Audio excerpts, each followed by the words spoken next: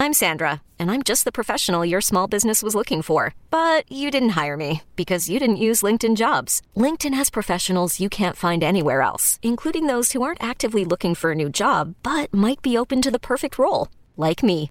In a given month, over 70% of LinkedIn users don't visit other leading job sites. So if you're not looking on LinkedIn, you'll miss out on great candidates like Sandra. Start hiring professionals like a professional. Post your free job on linkedin.com/recommend today. Hey, I'm Brett Podolsky, co-founder of The Farmer's Dog. We make fresh food for dogs. We started the company when we saw what a huge difference it made in my own dog, Jada, when she stopped eating ultra-processed kibble and started eating fresh, whole food. The Farmer's Dog food isn't fancy. It's just real food delivered to your door in pre-portioned packs. It's better for them and easier for you. Get 50% off your first box at thefarmersdog.com/podcast. That's thefarmersdog.com/podcast. Hey folks, this is Kevin. On this episode, you will hear Madison Perry. And my friend Ian, he just point blank right into Jackie, poof, douses her with 72 ounces of water. And as he throws it, he says, "Back to whence ye came, demon." That and more. But before we start, I just want to remind you that the entire first year of the Risk Podcast, you can get now in our shop at risk-show.com/shop for only $20. That's a savings of almost $6 for that whole first year. And if you add the 3 All-Star episodes that we have there for only $5 more, then you're saving almost $10. So get to risk-show.com/shop because it's the only way you can now get some of the best stuff we've ever done. This week, we're doing a rerun of our holiday episode from last year, 2012, with a little bonus story at the end. And then next week, all new stories, holiday stories for 2013. Now, here's the show.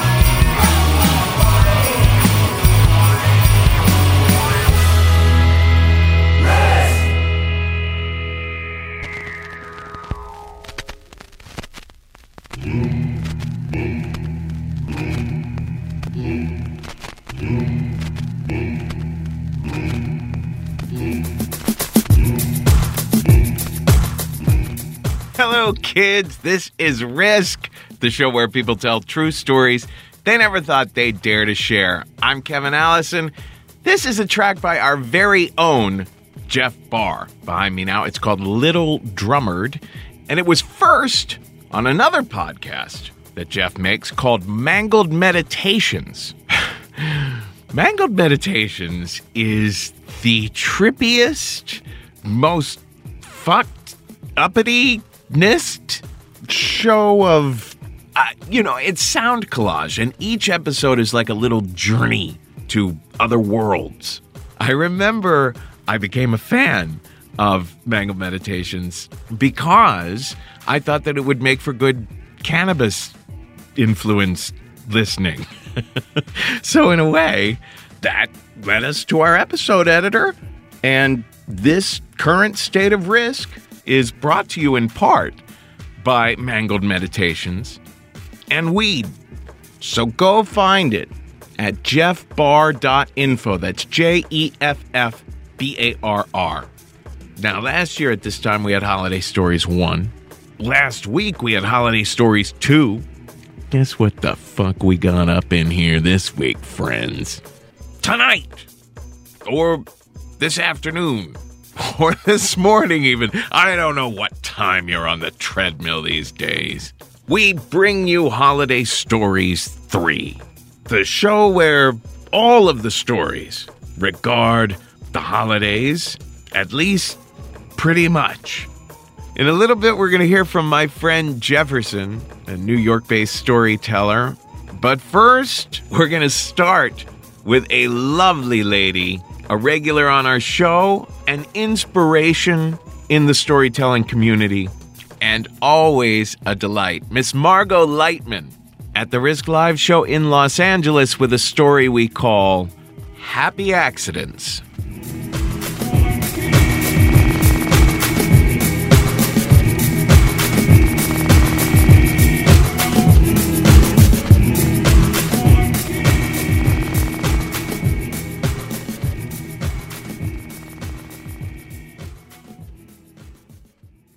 So I used to go to this trivia night across the street where I lived in New York City when I was single, living with a roommate. And a bunch of friends and friends of friends used to go and join us. But one week I went and there was only one guy waiting to play. And we needed more people. So I called my roommate to come over and join us. But she was on a date with this guy that she really hated. But she'd been dating him for like 4 months. But I mean, she hated him. She came over to join us. And this guy sucked. I mean, royally. I mean, first of all, he was a celebrity trainer. I mean, like the douchiest fucking job you could possibly have. He had a strange child somewhere in Nebraska. I mean, he said things like, Teresa and I aren't fucking yet, but we've done everything else. What about you guys? Like, he would say stuff like that. And then he would clarify. He'd be like, blowjobs. Or it's like, yeah, I know what everything else is. And me and the random guy were like, no, we're not doing anything. We aren't even dating. I barely know this guy. So the celebrity trainer was so gross. I mean, he followed the other guy to the bathroom when he went. Like, let's go talk, bro. And then when he went to the bathroom with him, he talked to him about how he should definitely try and fuck me. Like, while their dicks are out, he was like, you should try and fuck Margot. And the guy was like, okay, maybe. Calm the fuck down. So while they were gone, my roommate turns to me and says, look, you've got to go out for a drink with the other guy so I can go home and dump this asshole. And I was like, he's really good at the sports round. Can we keep him around for one more week? And then she considered it. And then she was like, we can get another sports ringer. I can't tolerate it. I have to dump him, but I need the apartment to be empty. So you've got to go out with this other guy. And just get a drink. Give me a half hour. I'll dump him. He'll be out of her life. So I was like, fine. So I go out for a drink with the other guy. And I don't know, maybe it's a martini. Maybe it's because I hated the celebrity trainer so much that it made the other guy look good by default. Do you know what I mean? Like, have you ever waited tables and had a really horrible table and been like, well, you guys get free pie because you're not these assholes. Like, that's what it was like. This guy, I was like, I don't even like you, but I hate someone else so much that I'm going to make out with you because I have no choice. And so basically we start making out, and then he comes home with me, and successfully the celebrity trainer was gone. It was a successful dumping. And then I hook up with the other guy all night. And then in the morning I say, I'm not interested in you, so just go. And he was like, okay, great. And I was like, don't call me, don't contact me. He's like, okay, I won't. And so he leaves, but he leaves his shirt at my place, like George Costanza move, right? So I call him and I was like, hey, George Costanza, you left your fucking shirt at my house. Like, now you're trying to see me again. He's like, I'm not. I honestly just left it. I don't care to see you again. So, and I said, well, what are you going to do? And he goes, well, I'll be in your neighborhood on Sunday, so I'll come get it then. I go, fine, but don't contact me in between now and then. Just come on Sunday. So I gotta say, guys, he totally left me alone for the whole week, and it was so hot. I mean, he didn't contact me. Nothing. He was like, okay, you don't want me to talk to you? He didn't talk to me. He didn't, in any form, internet, text, nothing. Left me alone. So by Sunday, I was like, I think I'm in love with this guy. Oh my God, I think he might hate me, and I love that so much, and I'm so excited about it. And by Sunday, I'm waiting for him to come get his shirt, and he never calls or anything. I call him, and I was like, hi, are you coming to get your shirt? And he's like, yeah, I'm coming. I'll be around later, and I'll pick it up. And I was like, okay, were you gonna get in touch with me? He was like, yeah, I mean, whatever. So he comes to get the shirt, and he sits down, and he looks me in the eye, and he goes, hey, so I like you, more than a little bit. So are you interested in me? And it was really hot because it was incredibly direct. He was just saying, I like you. Do you like me? I'm not going to play games with you. I'm going to look you in the face, and I'm going to say it to your face. And I was so interested in. So while my roommate and the celebrity trainer were breaking up, me and the other guy start dating, and things start moving really fast. I mean, that was April. By May, I got drunk on way too many margaritas, and I told him I was in love with him, and he was like, yeah, me too. And By July, he came with me to a wedding, and he met all my college friends, and they loved him. And by October, we were talking marriage. And we went to look at rings at the local jeweler, and his name was Jerry. And on a side note, he had the greatest voicemail I have ever heard in my life. It went like this. He was like this eccentric guy in his 60s with a gray comb over, probably a drinking problem. And you'd call, and it would go, "You have reached the Sprint PCS customer of..." Hold on 1 second. Jerry. Like,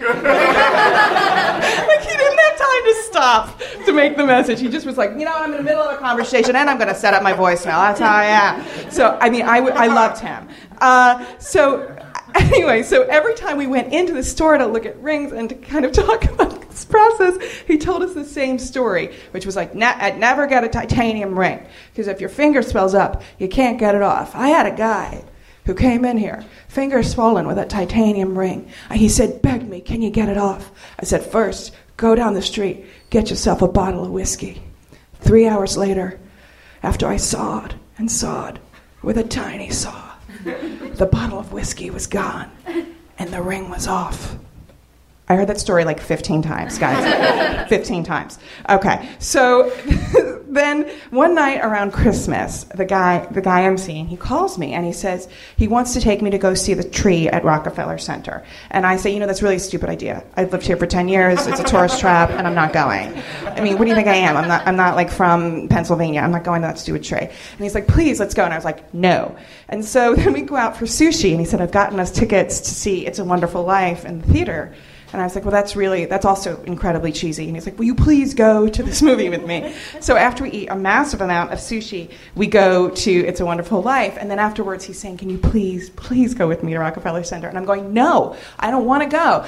And he's like, I really want to look at the tree. And I go, you want to look at a tree? You want to look at a tree? And we pass this park that has a gate. It's gated. It's closed. But there's like a few lights on a tiny tree. It's like, you want a Christmas tree? There's a Christmas tree. There's your fucking Christmas tree. Look at that. And then I look, and he's on one knee about to... Like, I make him propose to me in front of a gated park with this dying tree, like 3 lights on it, because I don't have time. I don't have time to go to Rock Center. Like, that's how I roll. And so he proposed to me with this ring that we got from Jerry. It was just beautiful, and it's this wonderful, wonderful moment. And then we're standing there and we're hugging and we're kissing, and I go, we got to go back to my place right now. And he was like, I know. And I'm like, not for that reason. I just started racing down the street because the sushi, I had heinous diarrhea from the sushi. Like, immediately, it just set in. It was a few hours later, and I was like, I have to get home right now. So this moment that he decides that he's going to spend his life with me, he also, for the first time, like, really listens to me shit. Also, on a side note, a friend of mine once said to me, when you go on vacation with a girl that you really like, that's when you find out she poops. Anyway, as a side note. So I don't shit my pants. I get home in time. He listens to me poop. And after we get engaged, he never lets me forget this. I mean, he never lets me forget the engagement poop. I mean, we move in together that February. We're married by that September. So we literally meet in April. We're engaged by December. We move in together February. And by the following September, we're married. It's all like within 18 months.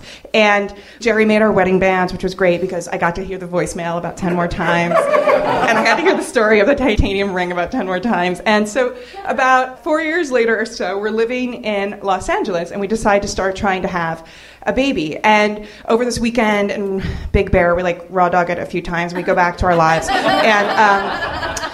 And then the day that I'm going to take the pregnancy test, we go out to this brunch at a restaurant that only serves pork products. I think it's around here. It's called Swine. I mean, it's literally just everything. Like the margaritas have pork in them. Everything has pork in it. And so I just eat a massive amount of pork, and so does he. And then we go back to the house, and I go to take a pregnancy test. And while I don't know what the word is, while it's computing, I don't know what it is, but like while it's processing my urine, I go and I look at it, and it's positive, and it's this amazing moment.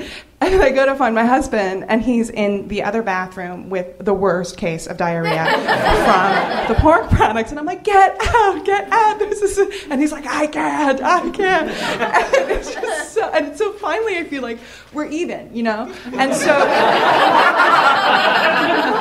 so we're having this baby, and things are moving along, and we feel so lucky. And we go and we take this class at the hospital, and we have to go around and say in the room, what's the biggest challenge in the pregnancy, and what's the biggest joy. And so I think one person went before us and they said maybe the biggest joy was that they were going to have another baby or whatever, and then the biggest challenge was that it was hard to tell their parents because they haven't been together that long or something like that. So then they get to us, and for some reason my husband takes the lead on it, and they go, what's been the biggest challenge? And I know what he's going to say, because I, for the first 3 months when I was pregnant, was in the hospital twice with severe migraines. I'm like, he's going to talk about these headaches.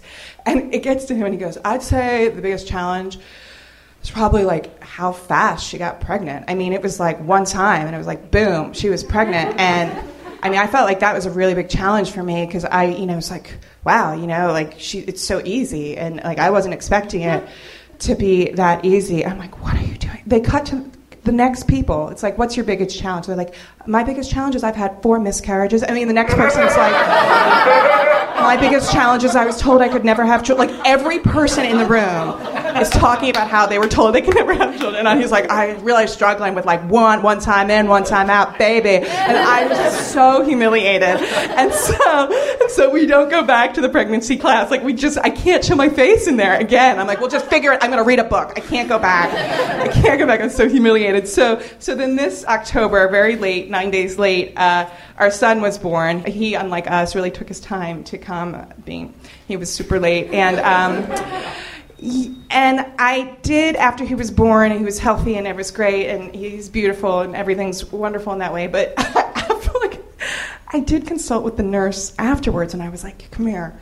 Did I shit at all when I had the baby? And she was like, a little. And I was like, thank God. Because that's a really good omen for me in my relationship.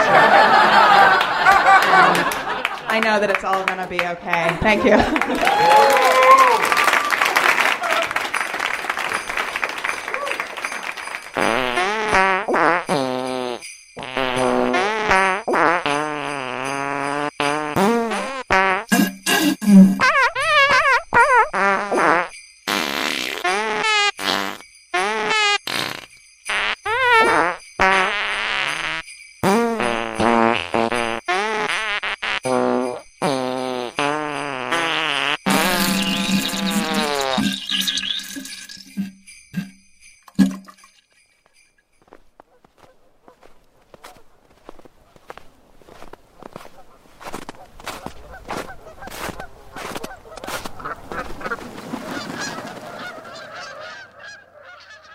If you do what's traditional for many families and all gather together for the holiday season, you'll see that this cluster, the same group of people again next year and the year after and the year after, and all grow old, and some will die and some will grow up and marry, but always that central group of people will be getting together at the holidays. But it's not a part of your day-to-day life. It's not the stuff you're doing the rest of the year. So when you go back to that place, this reunion, you resume certain roles. On Christmas Eve, Lucy and I got the kids into their pajamas, piled them into the car, and began driving them out to their grandmother's house. This was a routine we had done every Christmas since the kids were born. The only thing unusual about this routine this time was it was the first time we had done it since our divorce was finalized. We had broken up about a year before, after 15 years together, because my wife decided she no longer wanted to be married to me, so I had to accept that and just move on. We got them to the house.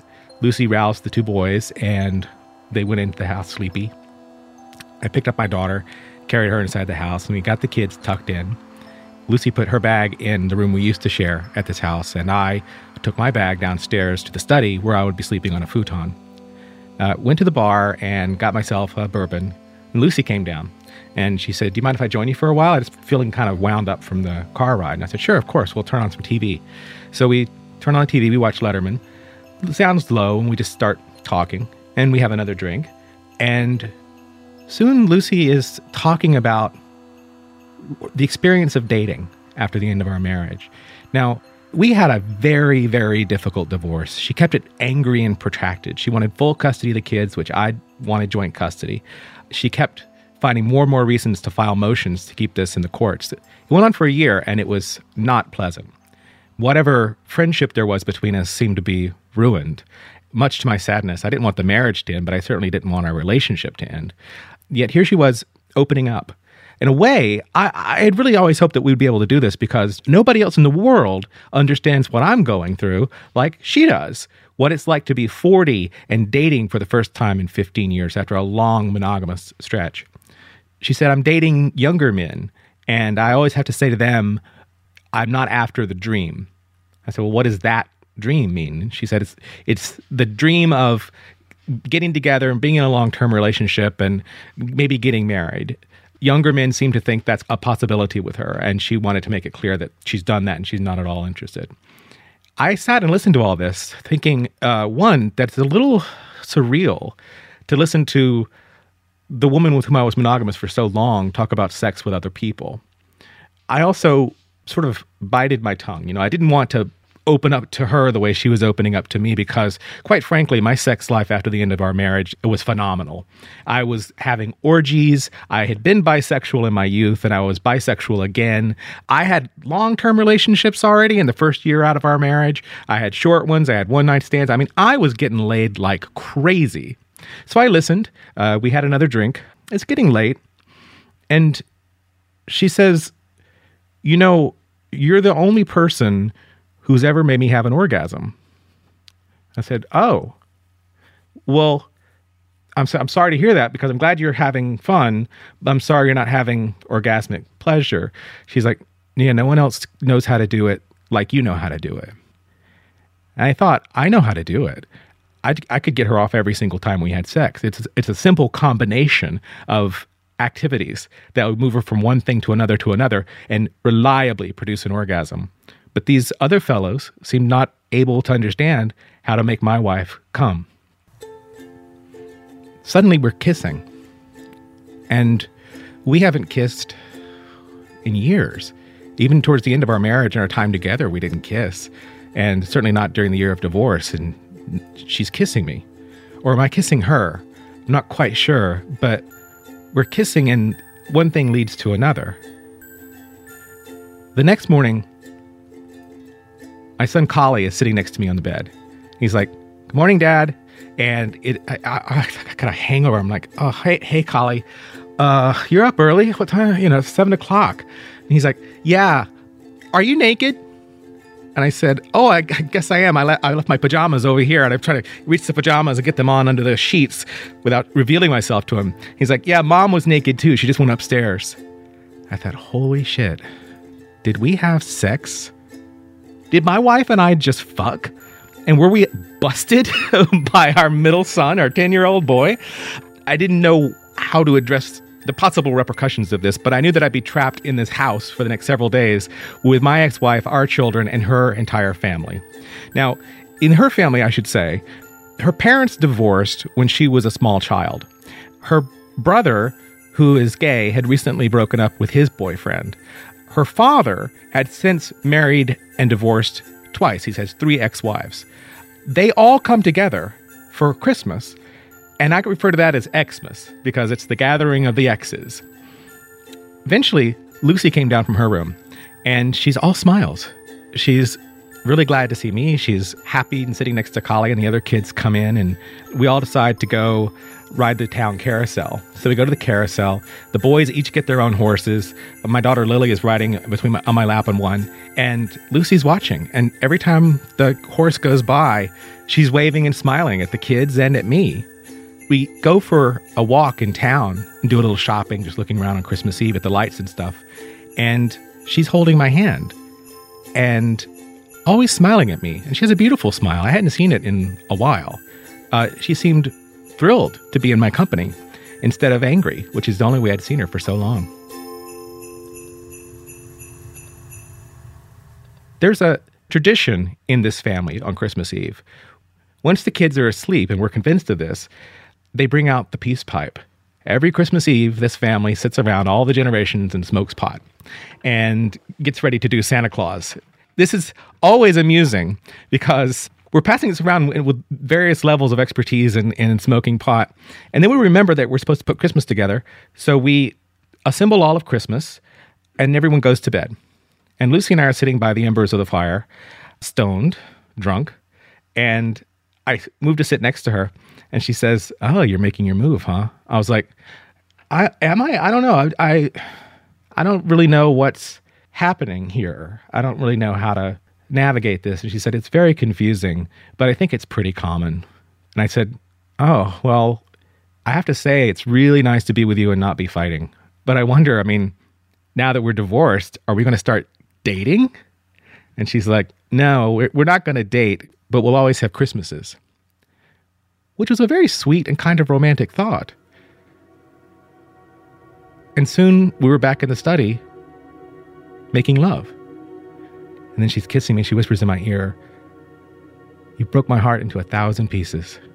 And I said, you broke my heart too.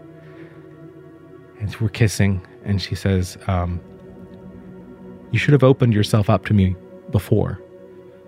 I didn't really know what that meant. But I said, I always try to be open with you.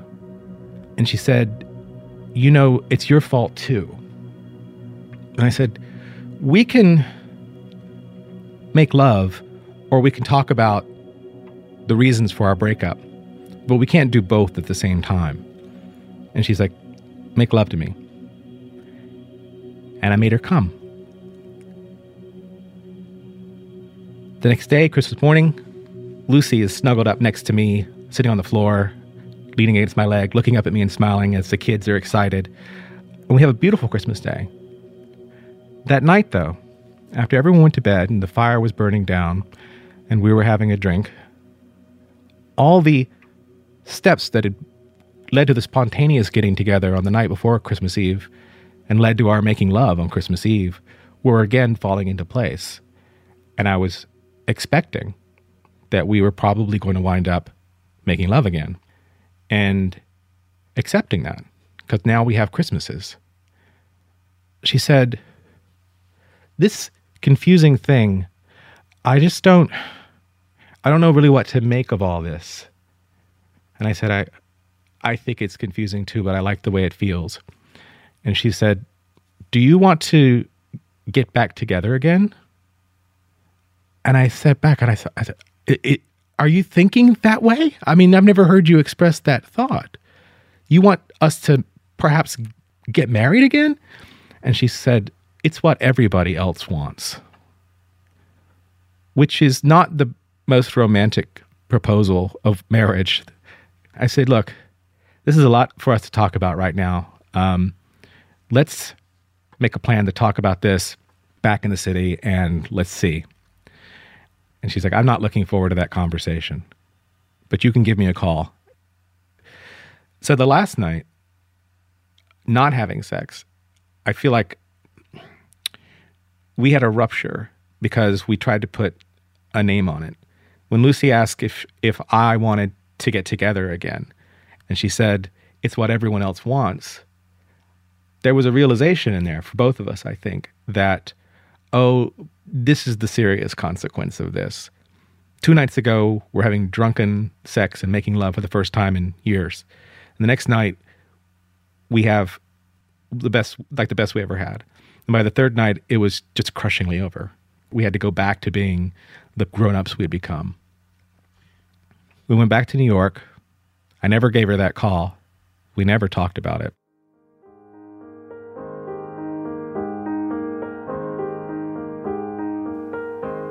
What was loveliest and, in some respects, bittersweet about the last time I made love to my wife was it was the last time, really, that I saw the woman I fell in love with. She was kind to me. She was happy to see me. She wasn't attacking me.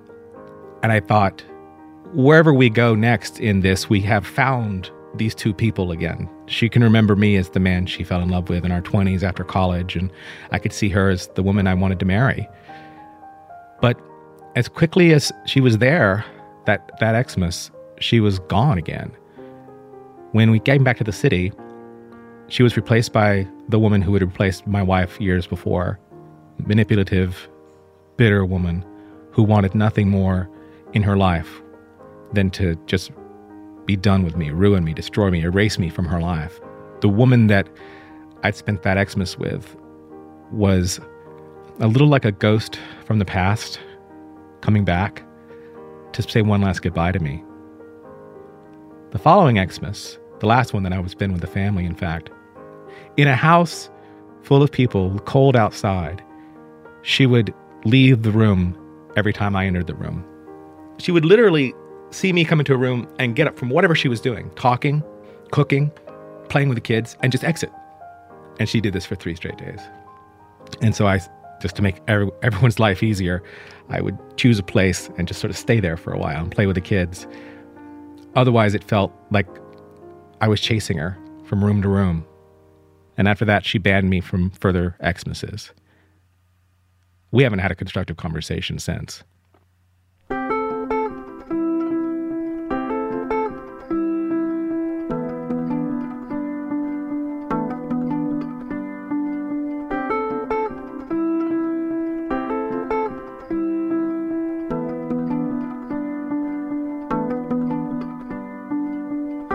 No travel plans, no shopping malls, no candy canes, no Santa Claus. For as the day of rest draws near, it's just the two of us this year.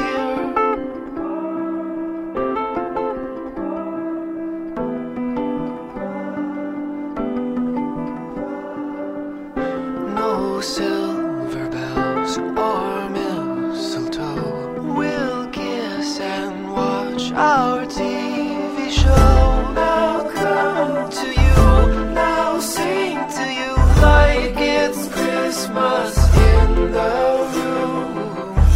Now dance with you, now laugh with you till it's Christmas in the room. This is Risk. This is Sufjan Stevens behind me now. What we just heard from my good friend Jefferson, you can find him at onelifetake2.blogspot. He also hosts the New York and DC-based sexy storytelling shows Bear and Spill. Well, folks, I cannot emphasize enough how in need of your support Risk is right now. We have a lot on the horizon. We have a lot that we're building toward. Taking the live show to Europe, creating more video courses, like our first one, Storytelling for Business, that you can find at thestorystudio.org, and developing our new courses, Storytelling for Dating, Storytelling for Personal Growth, and Storytelling for Interviews and Entrance Essays. Keep checking thestorystudio.org to find out about all of our workshops and coaching. I think you can see from the past year's content that we are creating something truly worth keeping running. Now, on a weekly basis, you guys will be writing in about how Risk has become a part of your life. It occupies your heart and your mind over the course of your week. And about how the show embraces all of life. You don't know if it's going to be hilarious or provocative or completely tragic. And the thing is, if Risk wasn't there anymore, there would be a gap.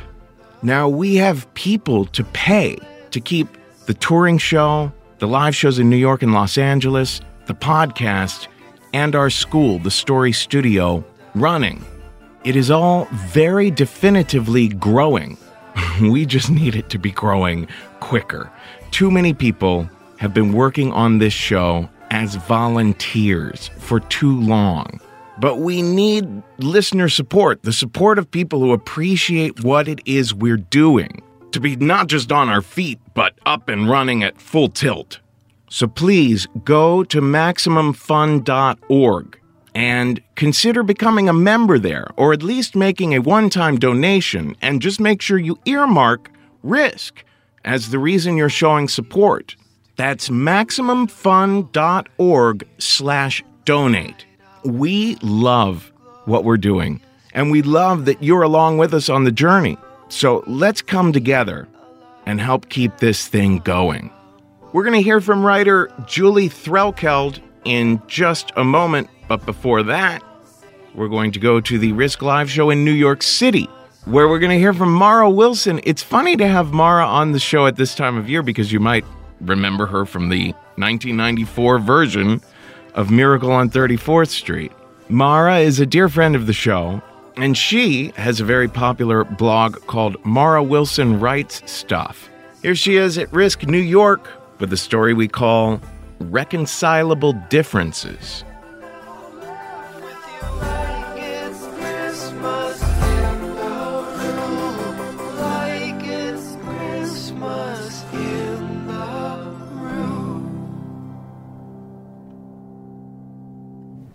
So when I was very young, I would wish and pray every single night for a little sister. And when my mom became pregnant, I, not knowing a lot about reproduction, assumed that I had something to do with it. I thought that my little sister was a miracle and that she was going to be my best friend. She had no say in the matter. She was going to be my best friend. Which makes me sound like a very calculating 5-year-old, but fortunately we got along right away. Anna was so cute and so sweet and so funny, and nothing made me happier than playing with her and singing to her and making her laugh until she'd hiccup and go, "Do this again." But then when I was 8 years old and she had just turned 3, our mother died. She had cancer, and I knew that our relationship was going to be different from then on. So we went through a plethora of nannies and babysitters, but Anna and I were always together. And then when I was 13, my father remarried. And I really wasn't at a good age for it anyway. Anna was younger and more malleable. But one of the biggest changes that happened was my stepmother was Catholic. Now, my mother had been Jewish, and my father had been a lapsed Catholic and said, okay, you can raise the kids Jewish. But my new stepmother wanted us to be Catholic. So that and a bunch of other changes just made me feel really put out, and I ended up going away to a boarding school for the visual and performing arts, and then off to NYU, which is basically as far away from Los Angeles as you can get. My only regret was leaving my sister Anna behind. And I would put her pictures and her letters up on my wall, and I would marvel at how much she changed every time I came home. But I changed too. She became Catholic, and I became an atheist. So it was Christmas Eve, my last year of college. I was home visiting her, and Anna had pulled me into her room, like she always did, under the pretext of giving me a makeover, because she got the color and style gene, and I did not. And so while she's, painting my nails or whatever, she very casually says, "So how long have you not believed in God?" And I said, "Oh, well, I died, and where did you get that idea?" And she said, "Oh, I pretty much figured it out on my own." At first I thought, oh shit, she read my diary, but looking back, I was kind of obvious about it. I mean, I would always say, no, I'm Jewish, you can't make me do this, I'm Jewish. It was my way of rebelling, you can't make me do this, I'm Jewish. And I would absolutely refuse to go to church. My parents would go to church on Sunday, and I'd, sleep in and watch Homestar Runner cartoons or whatever it was I did. But I never said, take me to a temple instead. And also, when I found out that my sister was going to a Christian school and her science book was called Exploring God's Creation, I decided to give her some books about science and evolution, too. So she'd kind of put all of these together and realized it. And so I admitted it. I played it down a little bit and I said, I'm agnostic. And, there might be something out there might be a God, but I don't think it's any of the gods I've ever heard of. And I don't see any evidence for it. And she looked very serious and said, well, what if I could prove it to you? And I said, I really don't think you can. And so we got into this theological debate. One thing to remember is that since I grew up Jewish, I have always resented people trying to put their religion on me. That's not something that Jews do. Jews like being the elite. So it's something that's always caused this just knee-jerk revulsion in me. And also, my sister and I are both incredibly stubborn. So she starts talking to me about souls, and she points to the Boonch. The Boonch is the dog. The dog's actual name is Yoko. Which is funny because everybody, my sister especially, everybody loves the Boonch, and Yoko has a tendency to bring people together. So it's a bit ironic. But she pointed the Boonch and she said, I'm glad that I'm not like her. Human beings have souls, animals don't. As much as I love her, I'm glad that I have this gift. And I said, no, we pretty much are the Boonch. We just we're a little more evolved. We have a little more cognitive processes going on, but we pretty much are that. And then she brought up Pascal's wager. Pascal's wager is basically this kind of spiritual insurance. Better to believe in God because that way, you die, you go to heaven. And if there isn't a God, well, no loss for you. And I said, I kind of echoed a joke I'd heard before. And I was like, Anna, that only takes the Judeo-Christian God into account. I mean, what if you die and it's Odin up there? And he's like, you did not die in battle for me. No Valhalla for you. Anna did not think this was funny. She said, why are you mad at God, Mara? I said, I'm not mad at God. I don't think there's a God to be mad at. She said, well, you think you're so smart just because you go to college. And I got annoyed. I said, you know what? If there's one thing that college has taught me, it's that I'm an idiot. And that there's so much that I don't know out there. But have you read the Bible? The God of the Bible is a tyrant. She said, well, it makes me feel good to know that God loves me. And I could tell she was getting upset, but I had to win. And I said, well, just because you want to believe that doesn't make it true. And she started to cry. And I felt the kind of pain that I always feel when my little sister cries. And like an idiot, I said, why are you crying? And she said, because I know God doesn't want me to be mad at you, and I want you to go to heaven. And I said, look, you're not going to convince me of this, okay? If I do choose to change my beliefs, or not choose, really, it wasn't a choice. If I do ever change my beliefs, it's not going to be because of something somebody said to me. And we ended up going out that night, and we had Christmas Eve at our very Catholic family's house, and there was this sort of simmering resentment between us, for the next few days. She was furious, and I was furious. All through Christmas, we were furious, and she would roll her eyes anytime I would say something. And I was really annoyed with her, too. But underneath my annoyance and my frustration, there was this profound sense of loss, because I realized that Anna couldn't remember the days when I used to sing to her and make her laugh. I felt like she had accepted Jesus into her heart and kicked me out.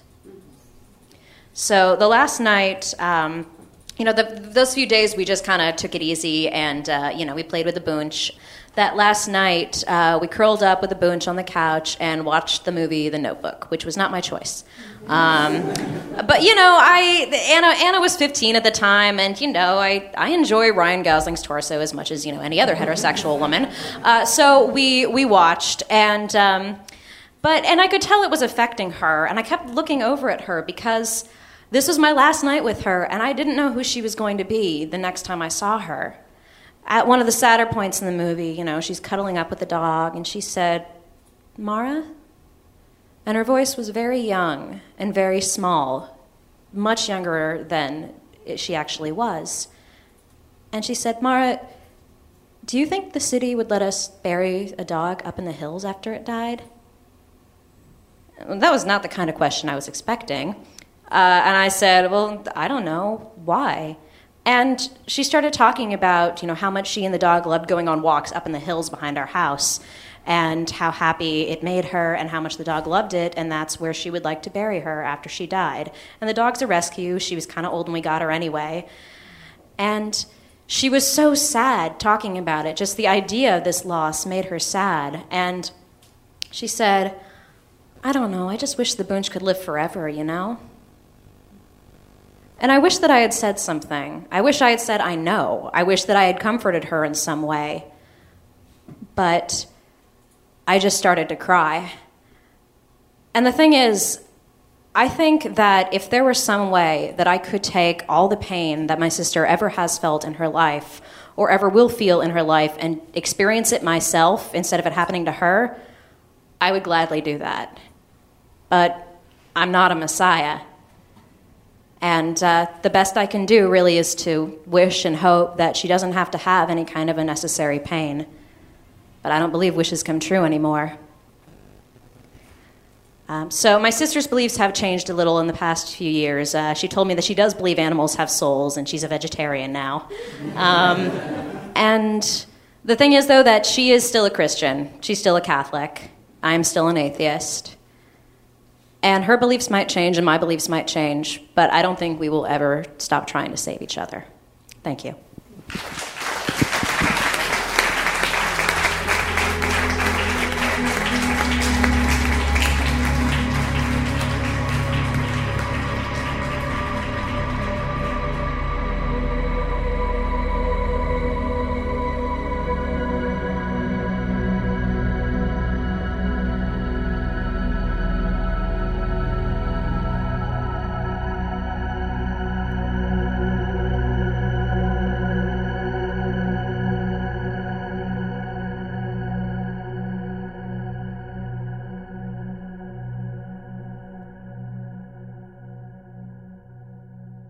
So a few years ago, it was a few weeks before Christmas, and I woke up with a medical issue that had appeared literally overnight. Tremendous swelling behind my left ear and a lot of pain. So I eventually relented and went to go see a doctor, and he diagnosed me with an infected salivary gland. He gave me antibiotics, and he said, this should clear up in about 10 days. You'll definitely be better by Christmas. Don't worry about it. Just go enjoy your holiday.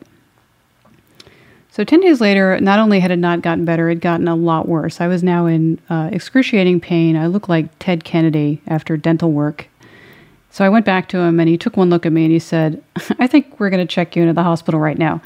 So I checked into my local hospital, which is a really tiny hospital. And at the time, they only had one bed available in the entire hospital, and that was in the cancer ward.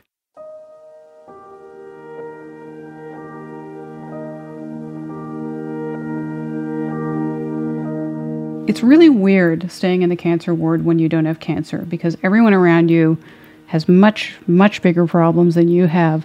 Plus, everyone thinks you have cancer, so you have to constantly tell everyone kind of apologetically, oh, by the way, I don't have cancer. So that's kind of awkward.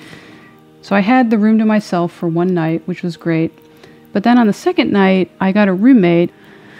It was 3 o'clock in the morning, and they were rushing her in and putting her on the stretcher, and she was extremely agitated, and she seemed upset in a way that was out of proportion to the situation. She seemed to not really know what was going on. She was 86 years old, extremely hard of hearing, and her name was, and I'm not kidding, her name was Betty Smoke. And I remember thinking she can't have lung cancer, because that would just be really way too cruel a coincidence. And she didn't have lung cancer, she had advanced liver cancer. And she was a very, very difficult roommate. She was not happy to be in the hospital. So there was always this great drama going on over on Betty's side of the room, on the other side of the curtain. She was screaming, she was ripping out IV tubes, she was trying to crawl out of bed and falling. So basically, I was not getting any rest. And at the time, I was on really powerful painkillers, so I didn't mind what was going on around me. But after a couple days, I started to get better, and they started to take me off the Percocet. And then it really began to bug me that Betty was just totally out of control. So I took to escaping the room, and I would just go wander up and down the hall of the cancer ward, dragging my IV behind me just to get a break a couple times a day. By the third day, the swelling had started to go down. I was on one of my little tours of the hallway, and I was thinking, I was feeling pretty good about things. I was thinking, okay, I'll get out of here by Christmas, and it looks like I'm going to be fine. And just as I was thinking that, a doctor came up to me with a thick binder, and he said, excuse me, are you Julie Threlkeld? Because I need to talk to you. Let's go to your room. And on the way, he started asking me, it was things like, where'd you grow up? Oh, in California? Did you grow up on a farm? What about work? Have you ever worked around industrial solvents or like in a carpet cutting factory? What about hobbies? Do you do any cave diving? And I just said, no, none of these things apply to me. What are you talking about? And he said, well, the reason I'm asking you these questions is because you know how you first came in and we did a CAT scan to make sure you didn't have an abscess in your head? We caught the top of your chest on the CAT scan, and we couldn't help but notice that the lymph nodes in your chest are 9 times the size that they should be. I just said, I'm sorry, what? 9 times? I mean, first of all, he was so exact, but I just thought 9 times that's just way too big. And he was fairly reassuring. He said, look, everything else is coming up normal. But the problem is we can't really diagnose this problem while you have this other problem going on. So let's work on clearing this up. Go off, come back in a month. We'll do another CAT scan. We'll do some blood work, and we'll go from there. In the meantime, try to enjoy your holiday. So he leaves, and right on his heels, another doctor comes in, and he turns out to be Betty's oncologist. And he says, Betty, I just wanted to stop by and see if you had any questions about what's going on. And Betty said, I want to get better. And his response was, well, I'm afraid that's not going to happen. Your cancer's too far gone, and the best we can do at this point is make you comfortable. She actually seemed to accept this. It was strange. She said, well, I guess whatever has to be, has to be. But then she seemed overcome by this wave of optimism, and she said, but, anything can happen. And he said, "That's right, Mrs. Smoke. Anything can happen." "Well, okay, kiddo, I'll be seeing you around. In the meantime, enjoy your holiday."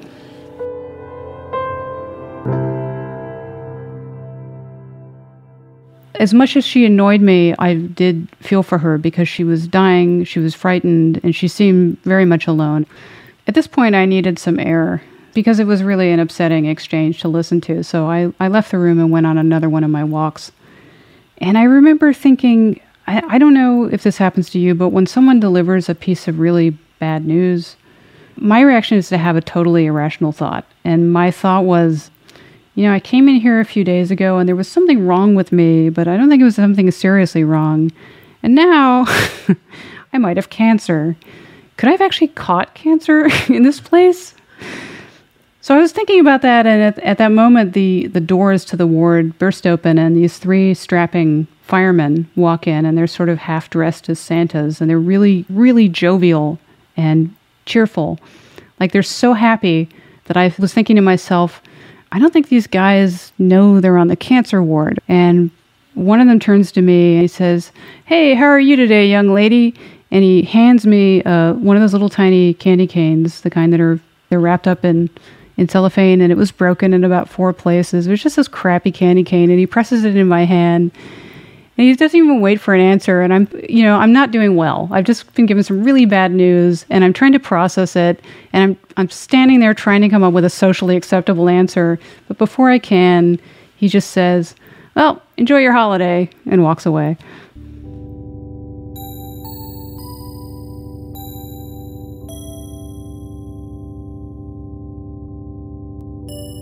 When I left, Betty was still there. I was only in the hospital for about 4 or 5 days. My boyfriend and I went to visit my family in California, and I didn't want to tell them. I didn't want to worry them. So I spent the entire time, how could you not? I spent the entire time thinking, I wonder if I have cancer.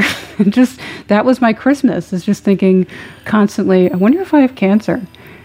It's always upsetting to be ill and to go to the hospital, but it feels particularly unnatural around Christmas. The two worlds, this festive holiday world with the unpleasantness of real life, just don't feel like they should intertwine. I don't know. I have a lot of empathy for people who are in the hospital now after that experience, but especially over the holidays. My sister knew something was wrong. She told me afterwards, I knew something was up about that whole experience, and you were obviously distracted. So she knew something was up. But I didn't let on.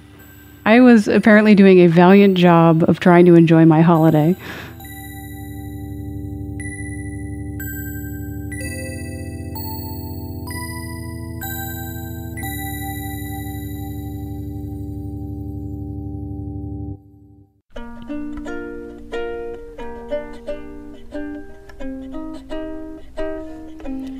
Frosted window panes, candles gleaming inside, painted candy canes on the tree.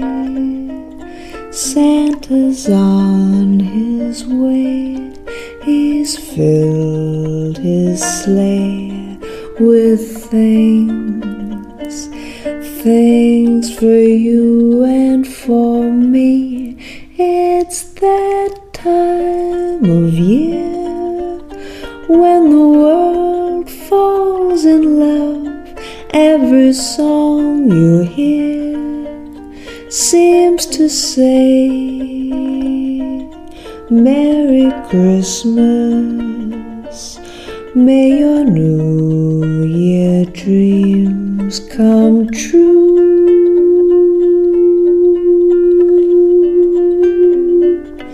And this song of mine in 3/4 time wishes you and yours the same thing too.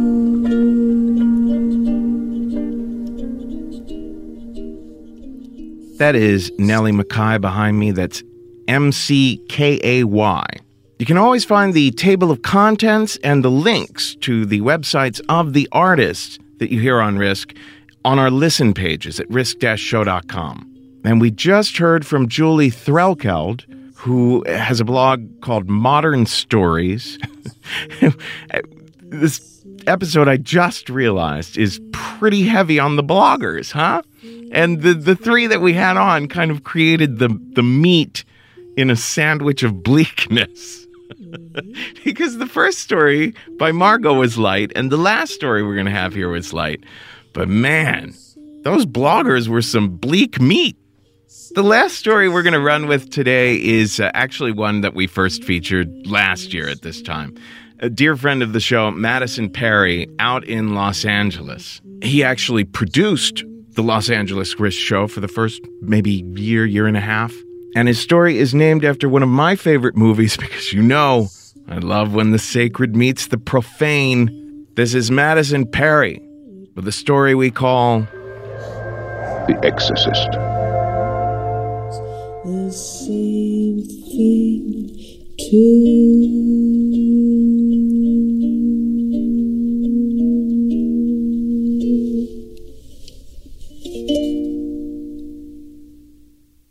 After I graduated college, I moved home to my hometown in Fort Collins, Colorado, and I lived there for a couple years in a house with three of my best friends.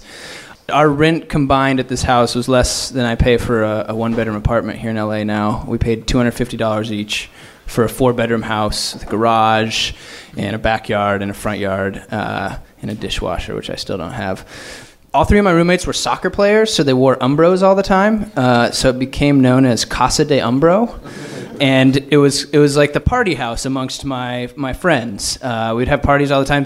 More than once, we came home, and despite no one that lived there being there was a party going on. Like our friends would break in, they knew the window they could get open, and they would just start a party, and we'd show up, and they're like, oh, we're having a party. And I'm like, all right. So, but our best parties were the holiday parties. We would have holiday parties every year, and it was a big deal because one of my roommates, Kyler, he loves Christmas more than anyone I've ever met. Basically, in early November, he starts listening to Christmas carols and pretty much nothing else for the next 8 weeks. He starts watching Christmas Vacation, National Lampoons, about once a week. And he has this little advent calendar that his grandma gave him that's actually made of wood, and you pull out these little drawers, and he would himself put candies in them, and then every day in the month leading up to Christmas, open them up and be, oh, wow, nerd, you put those in there like a week ago. Like sometimes we would just steal the candy, and he'd get really pissed in the morning, like, where's the chocolate kiss? So, and the other thing he would do is he would turn his car, and he still does this at age 30, he turns his car into a Christmas mobile. And he hangs a wreath on the front, and he hangs mistletoe from the rearview mirror, and he has a power converter so that he can plug Christmas lights in, which he runs all along the interior of his car, which looks really cool and is also really illegal, it turns out, because he gets pulled over almost every year by a cop and gets a ticket. And one year he actually said, he was like, are you Jewish? Is that why you're pulling me over? And the cop laughed because he's a cop in Colorado, so of course he's not Jewish. Like in Colorado, Jews are like shooting stars. Like you don't see them very often, and when you do, you make a wish. So that was like one of the years he didn't get a ticket when he made that joke. So this guy, he loves Christmas, okay? So he would always kind of be the force that would drive our holiday parties. But the last year I lived in this house, he had been depressed all fall because he'd gotten his heart broken that summer. He'd started dating this girl, and they'd had this like brief but extremely intense and passionate love affair. It was the first time he'd fallen in love in his life. He was just head over heels. And then after a couple months, she left him and went back to her ex-boyfriend. And it was like very ugly, and it ended with him in our front yard bawling, saying, "It's either him or me," which is... like, that should only happen on the CW. Like, it's horrible to see. So he was depressed all fall. He would just, he's normally like a very happy, fun guy, but he would just sit in his room with the lights off, and he would listen to this album called Novocaine for the Soul. Yeah, great album by the Eels. Every day, all day. It gets a little depressing for his roommates. And he would wear sweatpants and no shirt often, and he almost ate exclusively hot dogs during this period. And one day I came into the room, and there was like a yellow stain on his skin. And I was like, "What's that?" And he's like, "Oh, that's mustard." Mustard had dripped onto his bare skin, and he'd been too depressed to clean it off before it, like, on the scale of how depressed you are, that should be above suicide attempt if you let mustard dry on your bare skin. So that's the kind of depression we're talking about. So November comes around, no Christmas music. December comes around, no Christmas mobile, no Christmas music. He's not talking about the holiday party. So me and my roommates are like, we need to throw the holiday party. Like, he loves the holidays. We're going to snap him out of this. The reason he'd kind of been stuck and been depressed so long is this girl, her name was Jackie. She was such a bitch because she would do the thing where she'd kind of keep him on the line, you know? He was like her plan B. So she'd come over every so and be like, I miss you. I'm not that happy with my boyfriend. I miss you, you know? She had that like sense of whenever he was kind of starting to come out of it, he'd get a call from her and then he'd be in a funk again. So he was just depressed, and we're like, we're going to snap him out of it with this holiday party. So we invited a bunch of people, and we bought some beer, and that was pretty much it. But when you're in your early 20s, buying beer before the day of the party, like, you're a pretty good party planner. You put some thought into it. So we threw this party, and it was going great. A bunch of people came, and he like kind of worked. Like, he put on his festive Christmas sweater. He was DJing the Christmas music. Like, he was having a good time. We were all having a good time. And then Jackie showed up at the party, this ex-girlfriend. She showed up uninvited, and he's still in love with her, so he doesn't want us to kick her out. So we're just like, ugh. So the party goes on. I go to find Kyler at a certain point because I want to show him something. I've combined Sprite and beer. I called it Sprite beer, and I was like, he's going to love this. So I'm walking around with my Sprite beer looking for him, can't find him. They're in his bedroom. He and Jackie, they're sitting on the bed. They're very clearly talking about something serious, and he's been crying. I can tell he's been crying. And before I can say anything, they shut the door and lock it. And I'm just like, oh, you cunt. Because he was doing good, and she was like, I don't want you to stop loving me. So she had to pick that scab, you know, had to break his heart again. So I go down to my friends, and I tell them what I've seen, and we're like, we have to end this somehow. Like, we have to take control of this situation. We're like, for his Christmas present, we're going to get her away from him somehow. But, like, this is more than just regular, like, boyfriend, girlfriend stuff. Like, this was, like, supernatural, her power over him. And so we were like, we have to free him from the clutches of this demon. And how do you do that? You have an exorcism. And we didn't have holy water, but we had a 72-ounce Big Gulp cup and tap water. And so our well-thought-out plan was, step 1, fill up this novelty Star Wars cup to the top. Step 2, throw it on her. Step 3, Kyler's happy and Christmas is saved. This was the plan we came up with, which sounds stupid now, but if you'd been there and you'd also had 8 Sprite beers, you would have thought it was pretty good too. So we fill up the cup, there's a group of us, and we have a small blessing ceremony. And we go upstairs to his bedroom, and the door's still locked, so I knock. And he's like, go away. And I'm like, let me in. And so we're going back and forth. And I finally got him to open the door by saying, I need to borrow your Home Alone soundtrack to, quote, really take the holiday spirit up a notch. And so he was like, okay, I have to do that. And so he comes to the door. And as soon as, like, my friends are waiting behind me, as soon as the door opens, I'm like, go, go, go. And they burst in like the SWAT team, you know, and we all rush in. And my friend Ian, he just point blank right into Jackie, douses her with 72 ounces of water. And as he throws it, he says, back to whence ye came, demon. So there's just like a moment of calm after that as everyone's like, what the fuck just happened? And she doesn't start smoking or melting or turning into a dragon. But she does that thing like little kids do when they skin a knee, but they need a beat to like prepare to scream. So she's doing that. So there's this beat of like, what's going to happen? And then the room just erupts into chaos. She starts screaming at the top of her lungs. Kyler starts bawling again. And he's like, you got water on my computer. And I'm like, I'm sorry. And I take my shirt off and I start drying up the water. And meanwhile, Jackie's face to face with Ian, the guy that threw the water. And she said, why did you do this? Why would you do that to me? You threw it. I'm all. And she's just yelling and yelling. And he just stands there like this the whole time. And all he'll say is, the Lord's work has been done. This house is clear.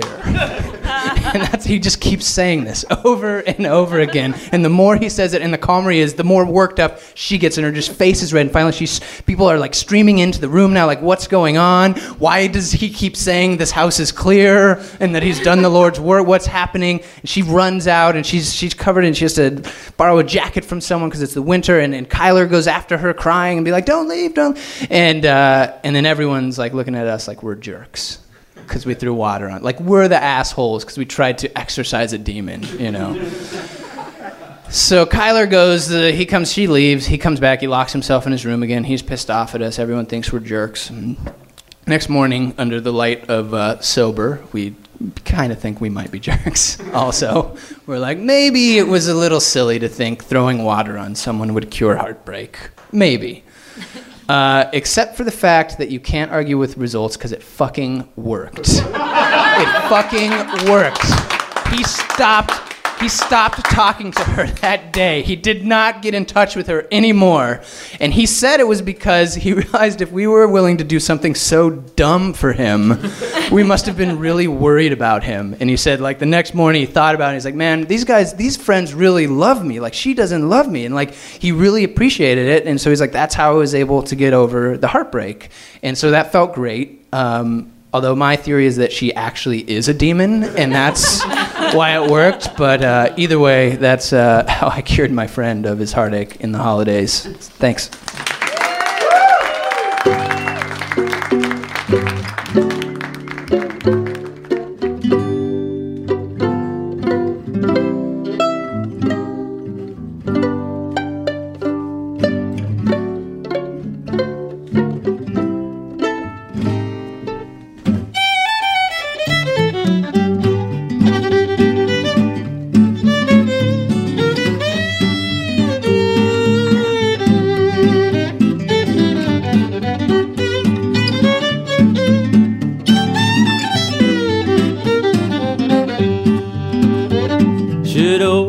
Acquaintance be forgotten, never brought to mind. Should old acquaintance be forgot, and days old lang syne? For old lang syne, my dear, for old lang syne. We'll drink a cup of kindness yet for old lang syne. Well, that is almost it for this episode. We've decided to include a little bonus treat at the very end of it all. A story from the legendary New York radio storyteller Gene Shepard. A lot of his radio stories were turned into the film A Christmas Story. So a little something from Gene from 1965 after our end credits here. This is Andrew Bird behind me now. I hope that 2014 is just loaded with stories happening to you, stories you're sharing and hearing, and of course, stories being shared with you right here at Risk. Do not forget, we need your help to keep it going. Go to MaximumFun.org and become a member or make a one-time donation, and be sure to earmark Risk as the reason you're there. We love all the ways that our fans connect with us. When you guys are emailing us about what the show means to you, or emailing us with ideas for how to move forward, or tweeting about us, or talking about us on Facebook at Risk Show, or contacting us about doing workshops for your business or your creative team, or just yourself for a one-on-one coaching session over Skype, or contacting us about how you might help us bring Risk to your town or your school, especially if you happen to have a comedy festival or any sort of cultural festival like that. Or sending us your story pitches at the submissions page at risk-show.com. Folks, this year's the year. Take a risk. And there's a hand, my trusty fear, and gives a hand to thine. And we'll take a ride, get where they walk, for old lang syne, for old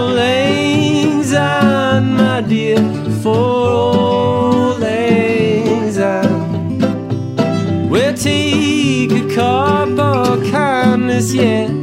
Four lanes one time.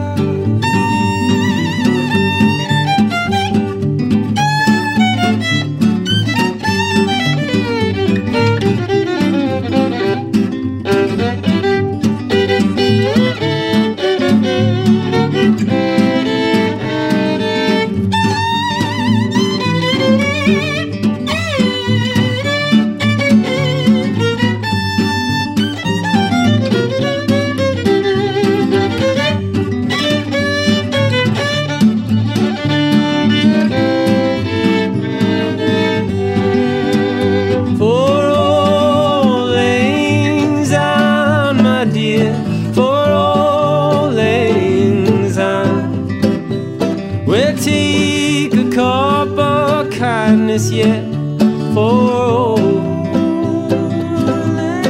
anxiety.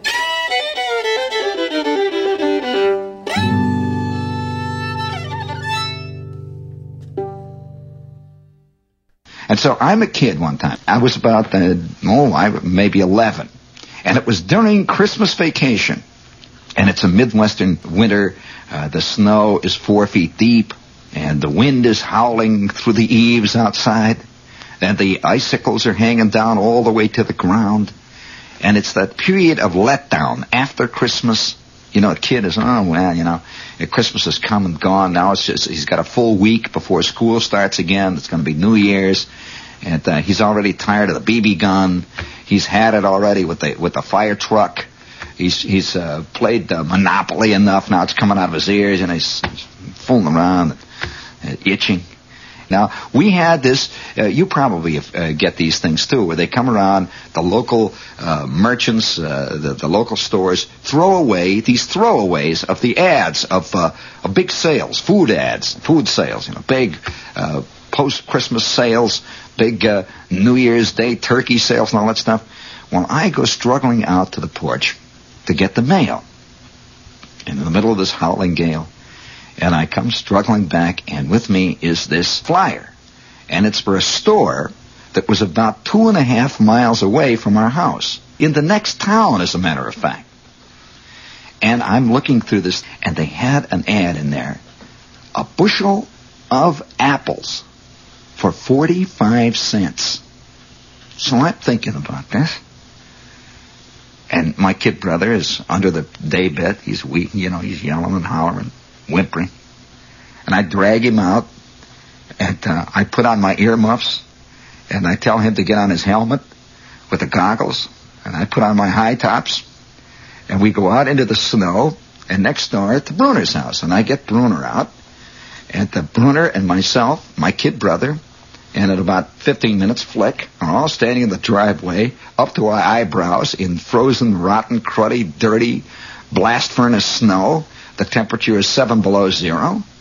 And I say, let's surprise our mothers. Let's go and get a bushel of apples for 45 cents. Well, I had $1 that had been given to me by my Uncle Tom, or a Christmas gift. And so I figured what a fantastic surprise, to bring home a bushel of apples. Now, don't ask me why. I know it's a silly question, a silly thing to do. Don't ask me why. And so my kid brother, and Flick says, well, how do we get there? And Bruner says, how do you expect to get over there? And I said, we'll take our sleds. Well, we started. We were fighting against a raging gale. It was about 1 o'clock in the afternoon. Well, after 2.5 hours, we had gone maybe 1/2 a mile. Just far enough not to turn back, and just far enough to know we might never make it.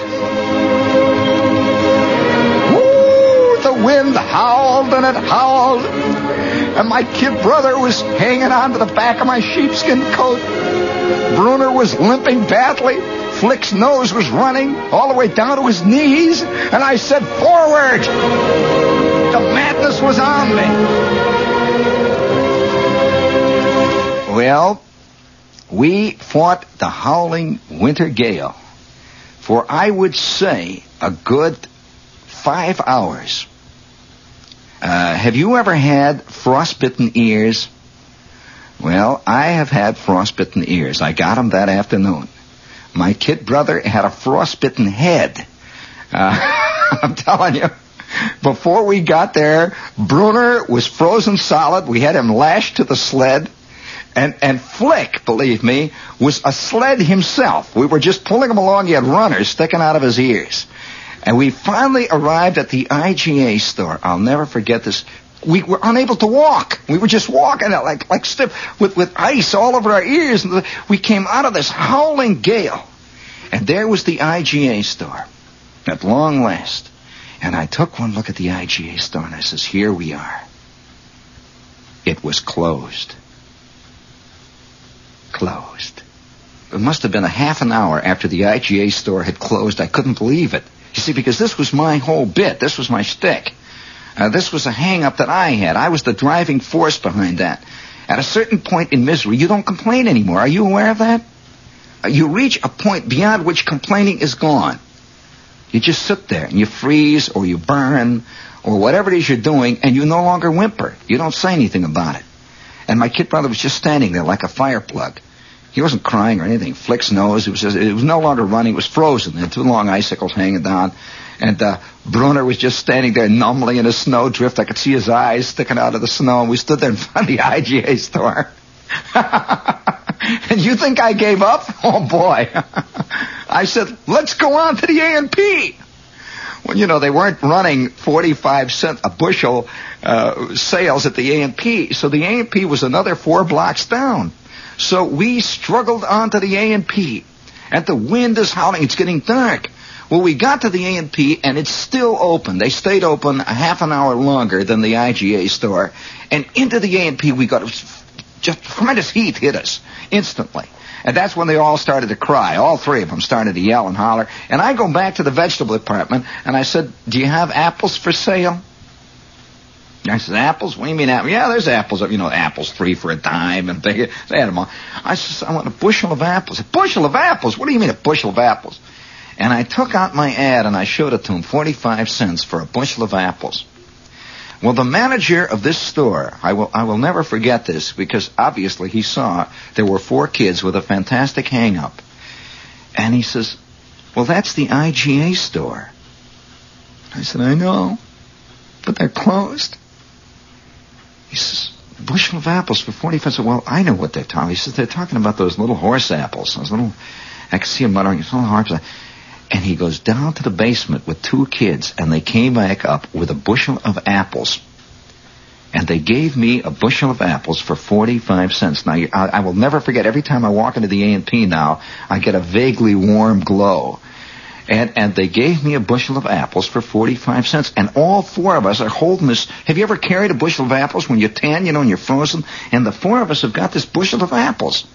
And I gave him the $1, and the guy gave me back the change. He said, do you want us to deliver them? I said, no, we're going to take them home. He says, in the snow like this? Where do you live? And I told him. He says, you're going to, well, are you driving? I said, well, we got our sleds. And it's getting dark. It's about 6 o'clock out there. Now, you know, it would be like 2 o'clock in the morning by the time we got back with these crummy apples. And the manager of the apple department of the A&P says, well, maybe you better call home. I said, it's for a surprise. He says, it's for a surprise for who? Well, I'm going to surprise our ma. So, gee, I don't know what to say. Well, Mr. So-and-so has decided that you better go home in the truck, and we'll take you home. You say you're going home to Hessville? I said, yeah, Cleveland Street. But what about our sleds? Oh, okay, well, let's pick up the sleds. Well, all 4 of us got in the back of this truck with our 3 sleds and a bushel of apples, and they turned around and they drove all the way on back. The guy couldn't believe it. We had gone about 3 miles, close to 3 miles, in probably the most gigantic snowstorm that had hit this town in years. And so about a block away, I'm knocking on the door, see? I'm knocking on the back window, and he's in the cab. We're sitting in the back. I'm banging on the window, and he stops. He says, "Is this where you live?" And I says, "Yeah." We're a block away from home, see? And so he says, "Okay, kids." He says, "Boy, man," he says, "gee whiz, wow, what a night. I don't know how you came this far." And so out we go out the back. And I put the bushel of apples on the sled, and I started to tug. And Flick pushed, and Bruner hung on to the back of my coat, and my kid brother is whimpering in the snowdrifts, and we went up to the back porch of the house through a block of blinding blizzard. And my mother came out. I says, "Ma, I got a surprise for you." And she says, "What have you?" "Apples, a bushel of apples. How wonderful." "Oh, for heaven's sakes, where did you get them? A bushel of apples." I said, "We got them at the IGA store, Ma." She says, "A bushel?" And then I showed her the ad. I said, "See, look, a bushel of apples. We thought we'd surprise you." And now comes the denouement. We had 4,500 apples, all frozen as hard. Have you ever tasted an apple that was frozen and then thawed out?